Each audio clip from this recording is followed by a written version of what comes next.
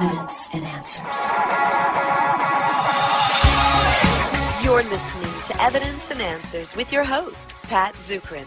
Pat is a popular teacher, speaker, and author in the area of Christian apologetics, the defense of the Christian faith. Each week, Pat and his friends provide reasons for faith and hope in Christ. This week, we are listening to one of the messages from our recent Hawaii Apologetics Conference. Each year, Pat hosts this conference, which features some of the premier Christian scholars and apologists from around the nation. Our theme this year was Evidence of Life Beyond the Grave and featured noted Christian scholars, Dr. Gary Habermas and Dr. Ron Rhodes. Today we will hear part one from a study entitled Resurrection, Ultimate Proof of Life Beyond the Grave, taught by Dr. Gary Habermas. Without delay, here's Dr. Habermas. Let me ask a question tonight. How would you know, or how would you answer the question, how do we know that Jesus has been raised from the dead? Years ago, I was having dinner with my family, and my then 8-year-old son, Rob, said, "Dad, how do we know that Jesus was raised from the dead?" Now, half of my books are on the resurrection, 20 of them on that subject, and I thought, well, this is interesting. Okay, well, Rob, let's try it. You know how you talk over dinner and you get a little bit in here and pass the corn and a little bit in there, and I said, Rob, tell me something. How do you know George Washington's the first president of the United States? He said, no, Dad. How do we know Jesus was raised from the dead? And I said, no, Rob. How do we know that George Washington's first president of the United States? And he's 8 years old, and he's kind of looking, he goes,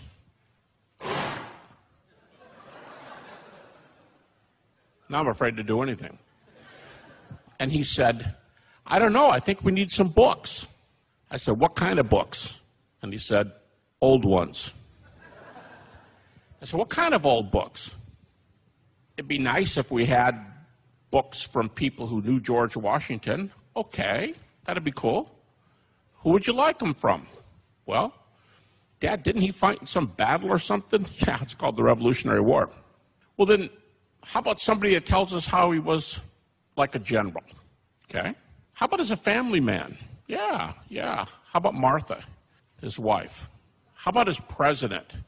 You know, do we have anything from Thomas Jefferson, John Adams, James Monroe, and so on? And he said, okay. And we went on eating our meal, and I forgot to get to the resurrection of Jesus. About 2 weeks later, we were talking. I said, hey, Rob, how did that go with your Sunday school teacher on the resurrection? He said, oh. He came to class and he said, how do we know Jesus was raised from the dead? He said, Rob. And Rob said, how do we know George Washington's the first president of the United States? This is a true story. And the teacher said, what? And they thought about it and he said, you're Habermas' son, aren't you? Now, from that little story, here's my point. We answer questions about the historicity of the resurrection of Jesus the same way we answer questions about history in general. You look for certain kinds of evidence. Now, there's all kinds of prerequisites for what good history is, and you got some of that on the table back there in some of my works if you're interested. How do we do history? Well, we need some old books, and we need some old sources. And it'd be neat to have some interviews with people. But we lose our living witnesses after about 100 years. And after that, we rely on testimonies. And some archaeology helps. You know, if George Washington fought in the Revolutionary War, maybe we could go to Fort Ticonderoga in New York and see what that fort was like. And there's a sign there in Fort Ticonderoga that said, George Washington and Thomas Jefferson walked under this arch. Okay, that's cool. So we get an idea of what this looks like by checking things out archaeologically, and we ask questions. Does this all make sense? Are there any alternative explanations? And so on. I'm going to apply that kind of reasoning to the resurrection tonight. What I just described is called historiography, the doing of history. How would you know history if it hit you between the eyes? How would you know an historical event? Now, I want you to watch for some of these things because, as Rob said, we want old books. That means we want sources that are back close to the time. Now, we say old books from our viewpoint, but from the viewpoint of the event, the word would be early. We want early material. And it'd be nice to have eyewitness material. Now, keep these in mind. Here's what we can call the 2 E's. Early material, eyewitness material. And you do history, whether it's George Washington or Jesus. History of Jesus isn't some mystical, secret history. It's normal history. And so therefore we want to use normal methods. All right, now, talking about methods, let me introduce my method tonight. I'm going to say a few words, and I'm going to start walking on this timeline for the rest of the lecture. I'm going to tell you how we have early sources for the resurrection. I call my method the minimal facts method. Now, a lot of times I go to state universities, and I've been doing this for a long time, decades, and I love speaking at state universities. I love dealing with skeptics. And in the old days, we would be invited to a campus by a Christian group on campus. Just today, I got an email inviting me to come to University of Virginia. That's neat. But lately, there's been a new trend, at least in my speaking. Christian events are co-sponsored on campuses between a Christian group and an atheist group. And sometimes both presidents want to get up and say something before you start. So here's the president of Campus Crusade, InterVarsity, Baptist Student Union, Navigators, whatever.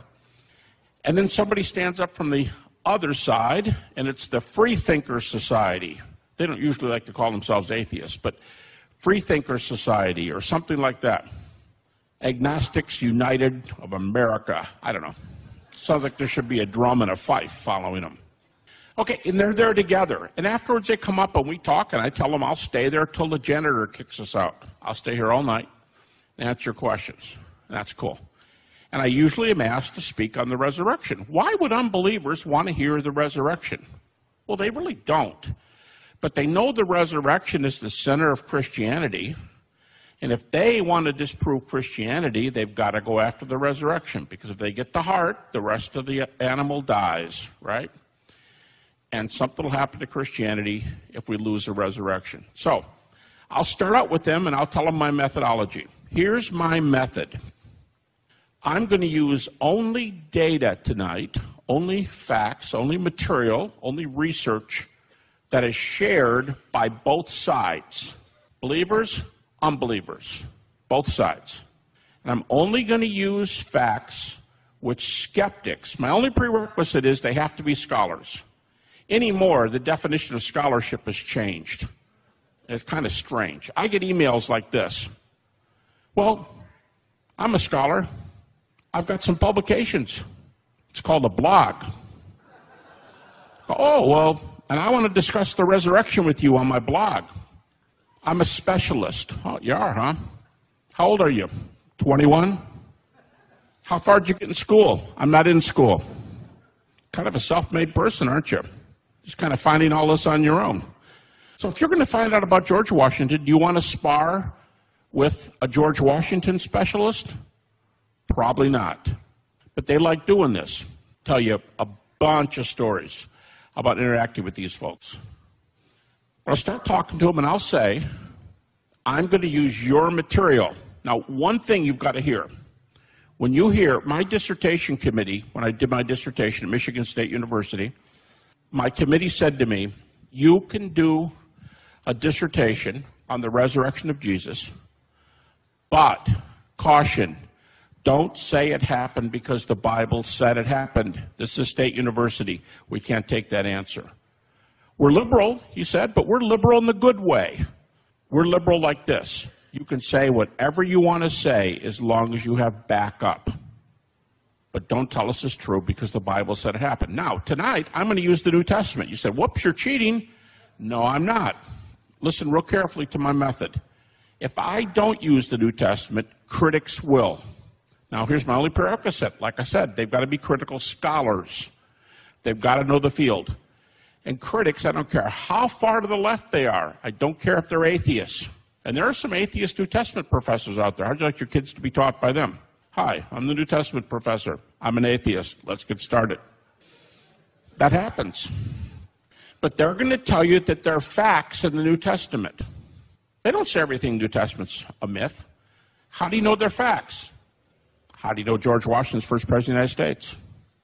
You apply the same methodology, and they say they'll give you, I don't know, but let's say in the New Testament there are 100 reports concerning the death, burial, and resurrection of Jesus. Let's say 100 different things are reported.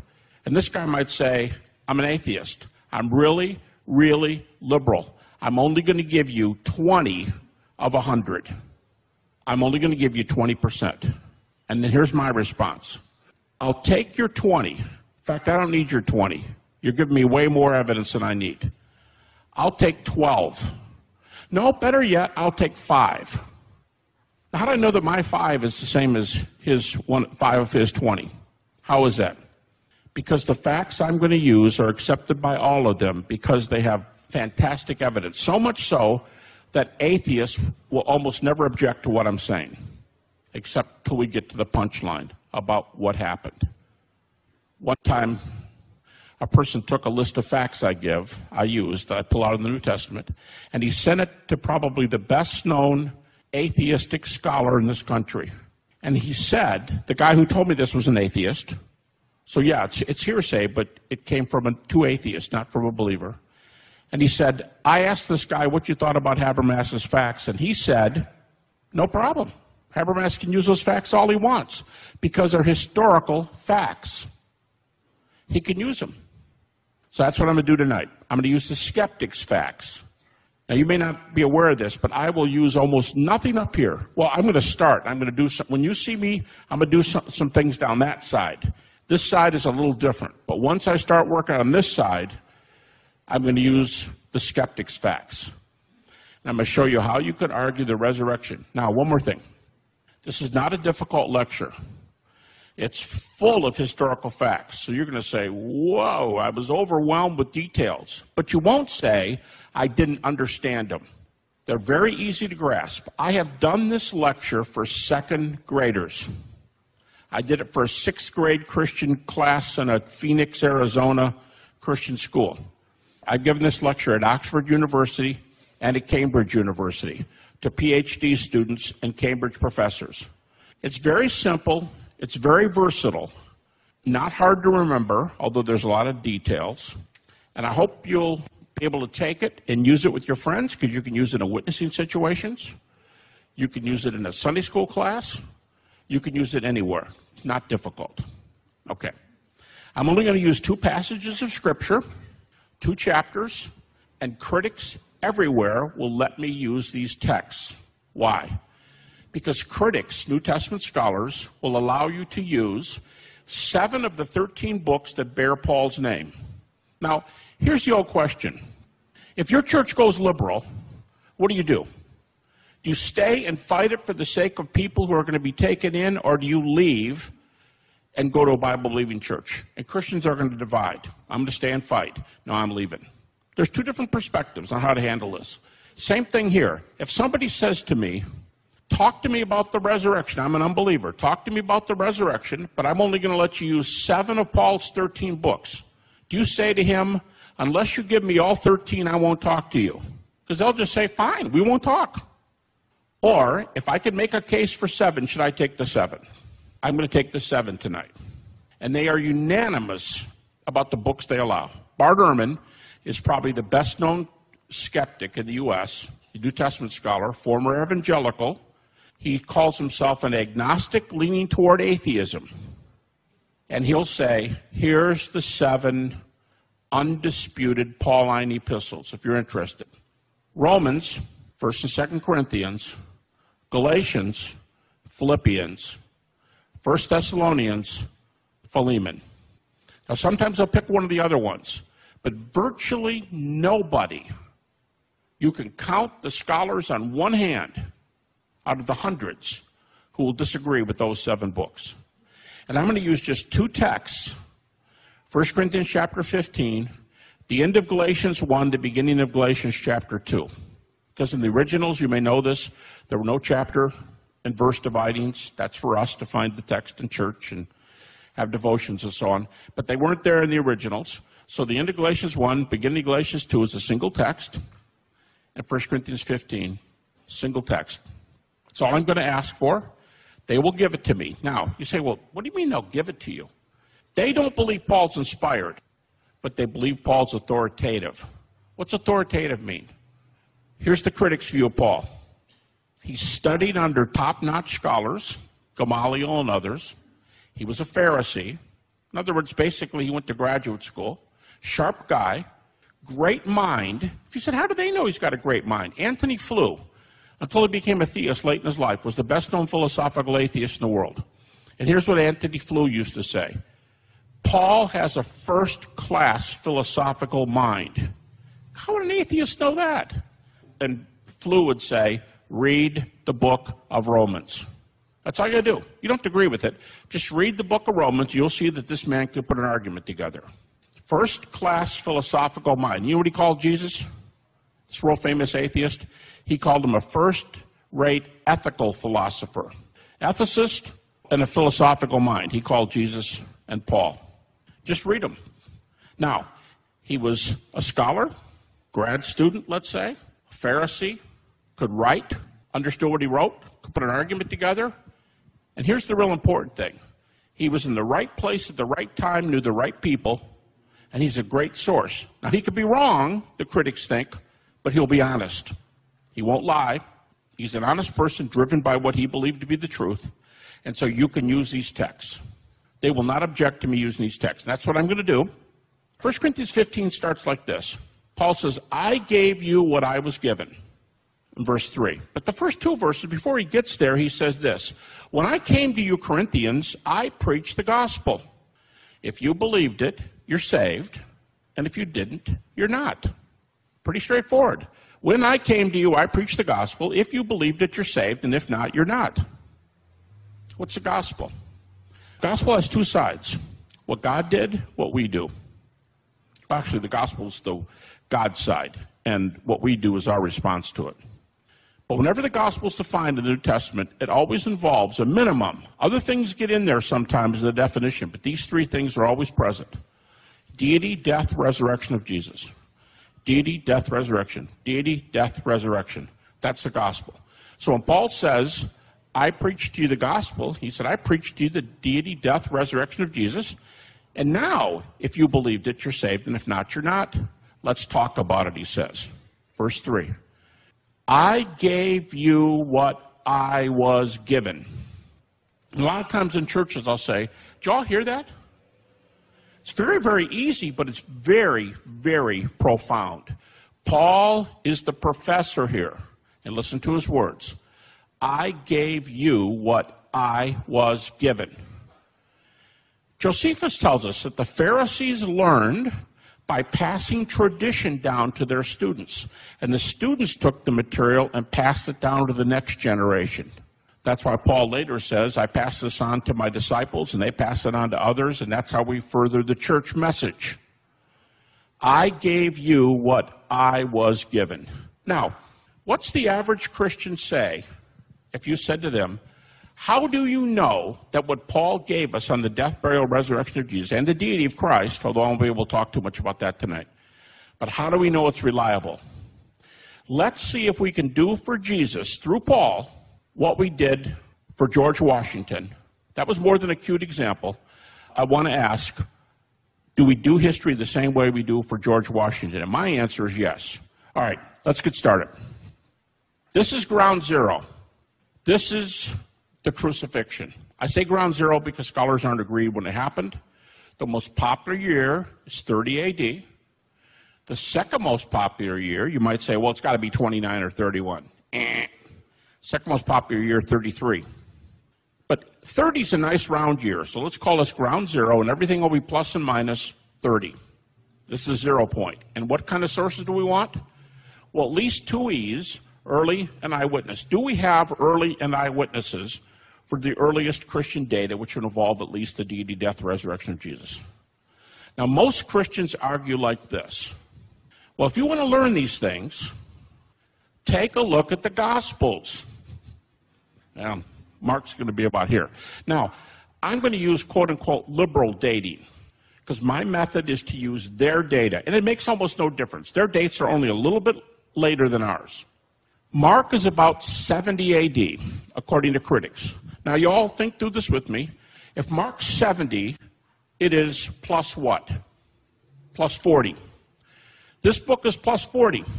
Critics put Matthew at 80 or plus 50. Luke at 85 or plus 55. And everybody puts John at about 95 or plus 65, right? You subtract 30 from 95. This is 60 years later. Now, this is not old. This is not late. I heard of a man years ago who was writing his memoirs of World War II. And he was writing in 1990. Now, depending on when World War II was, that could be 50 years earlier. 50 would be right about here. And this is only 15 years later. Now, I had a debate last year. I hate debates, but I always end up having them. Doesn't it kind of work like that? I was debating a well-known atheist, and he got up and he told the group, we were at a seminary, and he told this group of graduate students, he said, the Gospels are lousy sources because they're written too late after the cross. Okay, so wait a minute. Mark's too late at plus 50? This is their date. Evangelicals, by the way, put this Mark back about 10 years, put Matthew and Luke back about 20 years, and they agree on John, just so you know. All right, and Matthew's only 50? That's the guy who writes the World War II memoirs. Luke 55, John 65. Good historiographical grounds. And he said, the texts are too old. So we're having our dialogue part, and I started talking to him, and I said, let me ask you something. Gospels are not good sources, right? He said, nope, too late. I said, really? I'm thinking to myself, you know, you should know a little more about history. You shouldn't be talking about things you don't know. I didn't say that, but I felt like saying that. And I said to him, do we know very much about Alexander the Great? Oh, yeah. We know a lot about Alexander the Great, do we? You sure? Yeah, I'm sure. How good are our sources for Alexander the Great? Real good. All right. If that's the death of Alexander, ground zero, about 330 BC, if that's the death of Alexander, when are our earliest texts? Our earliest complete text for Alexander's life, earliest one, is 350 years after ground zero. The best text for Alexander's life? Arian and Plutarch, plus 4.25 to 450. John's too late at 65. Yep. But Arian and Plutarch are just peachy at 425 to 450. Yep. I like consistency, and I like fairness. He said, yeah, but the Gospels have miracles in them. Okay, so you can't accept miracles, right? No. But you'll accept Alexander, right? Yep. Plutarch's Alexander starts like this. It's commonly believed that Alexander was the son of Jupiter and his mother was a virgin. It's really good that these guys wrote without miracles. He said, we don't think that stuff's true. But you think we can know stuff about Alexander, right? Tell me what's wrong with this evidence. Didn't have an answer. Thank you for joining us here on Evidence and Answers, and I hope you enjoyed listening to one of our messages from this past year's Hawaii Apologetics Conference. Our theme was Evidence of Life Beyond the Grave, and featured a wonderful lineup of scholars who presented fascinating and inspiring seminars. If you would like a copy of all the seminars from this past year's conference, log on at evidenceandanswers.org. Pat's ministry relies on the generous donations from you, our listeners. If you've been blessed by Pat's teaching, please support him in prayer and with a financial gift by logging on at evidenceandanswers.org. Join us here next week or on the web for more evidence and answers.